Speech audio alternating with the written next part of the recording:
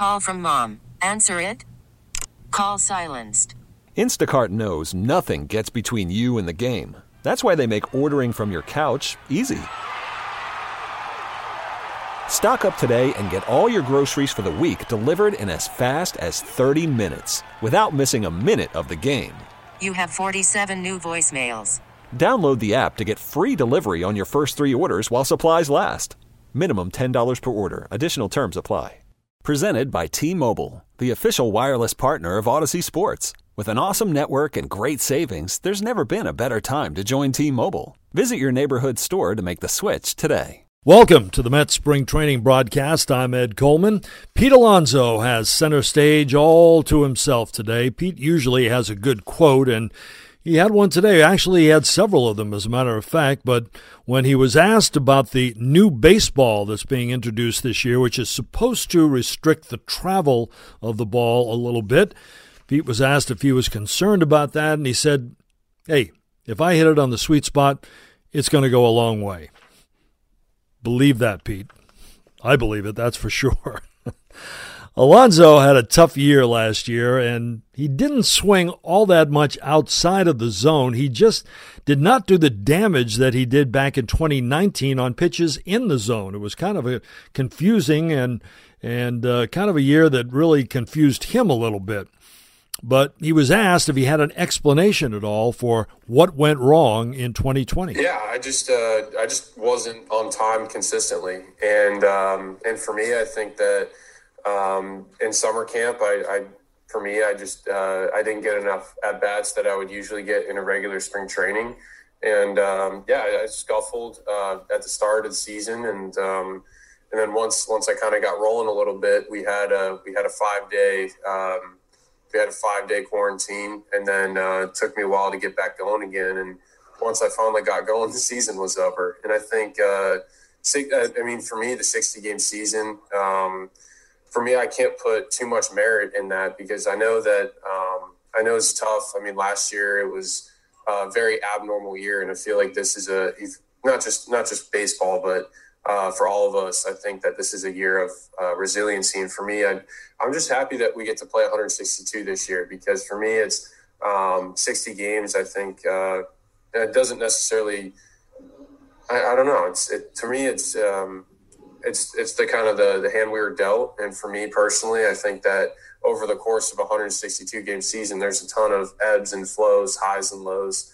But for me, I think that over the course of 162 games, I'm going to be. I can't wait for that because I think for me, I prepare well, I work hard, I play hard, and numbers necessarily weren't there in a 60-game season. And I feel like that once I get rolling and once I get in the flow, get in the groove, over 162, I'm going to be in a really good position to help this team win a lot of games. Pete surprised some people today because he's always been a very prominent social media presence, and he's enjoyed that.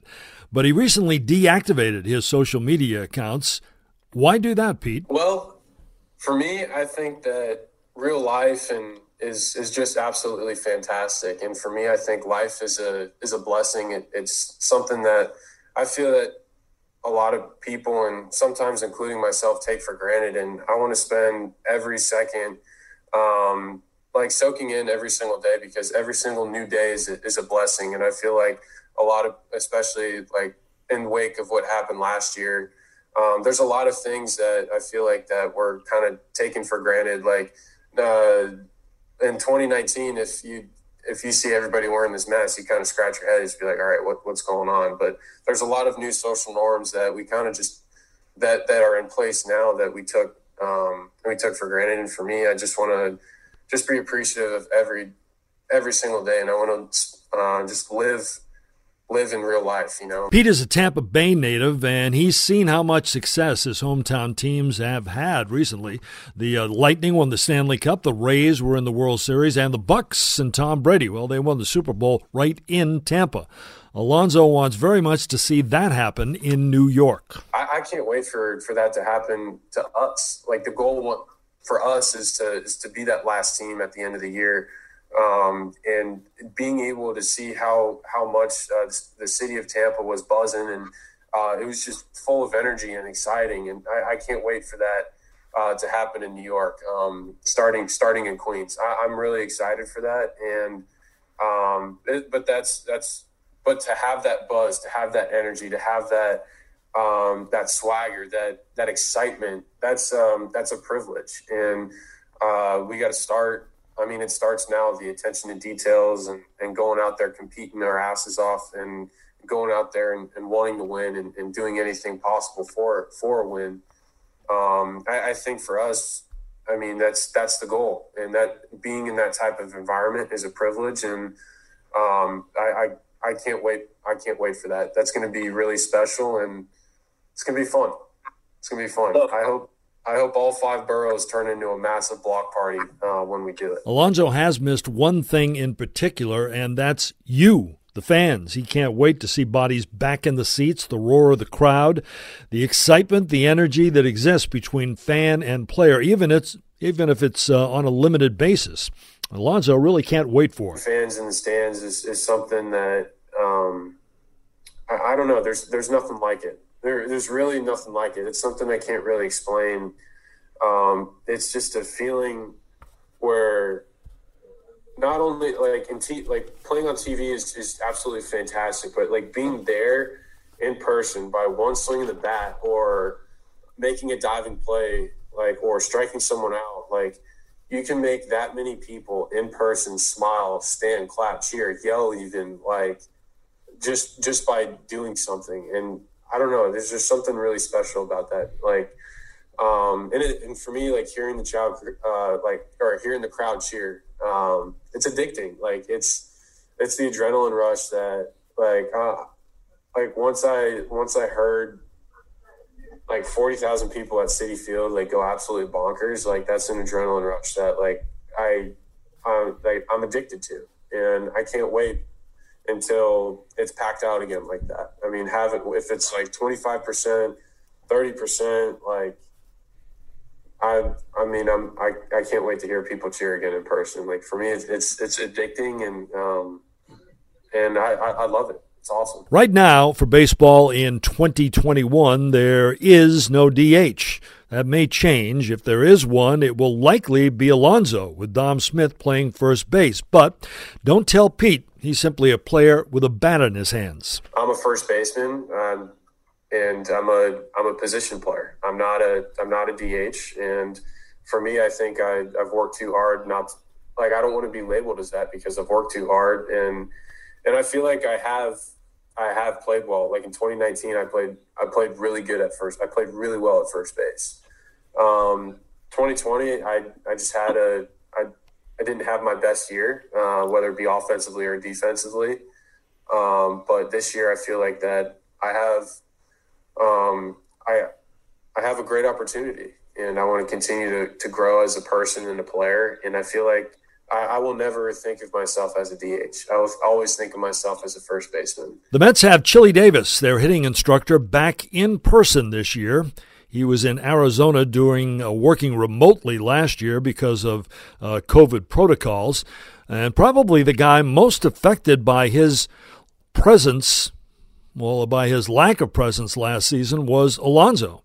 Pete and Chili have great communication between at-bats, and as Pete says, they really speak the same language. Having him there, and every time in 19, having him there in the dugout, he was there for those in-game adjustments, and his terminology is, to me it clicks. I mean, there's people in this world, whether it be teachers, professors, or different. I don't care what profession you're at. If someone's trying to help you and their terminology just doesn't click with you or doesn't jive, right, then you're not going to get the most out of what you're trying to accomplish. But for me, I think that how Chili explains things, his method and his terminology, I mean, not only do we have a good relationship, but his terminology really clicks. And for me, I think it helps a lot having him here, and I'm excited to have him back. And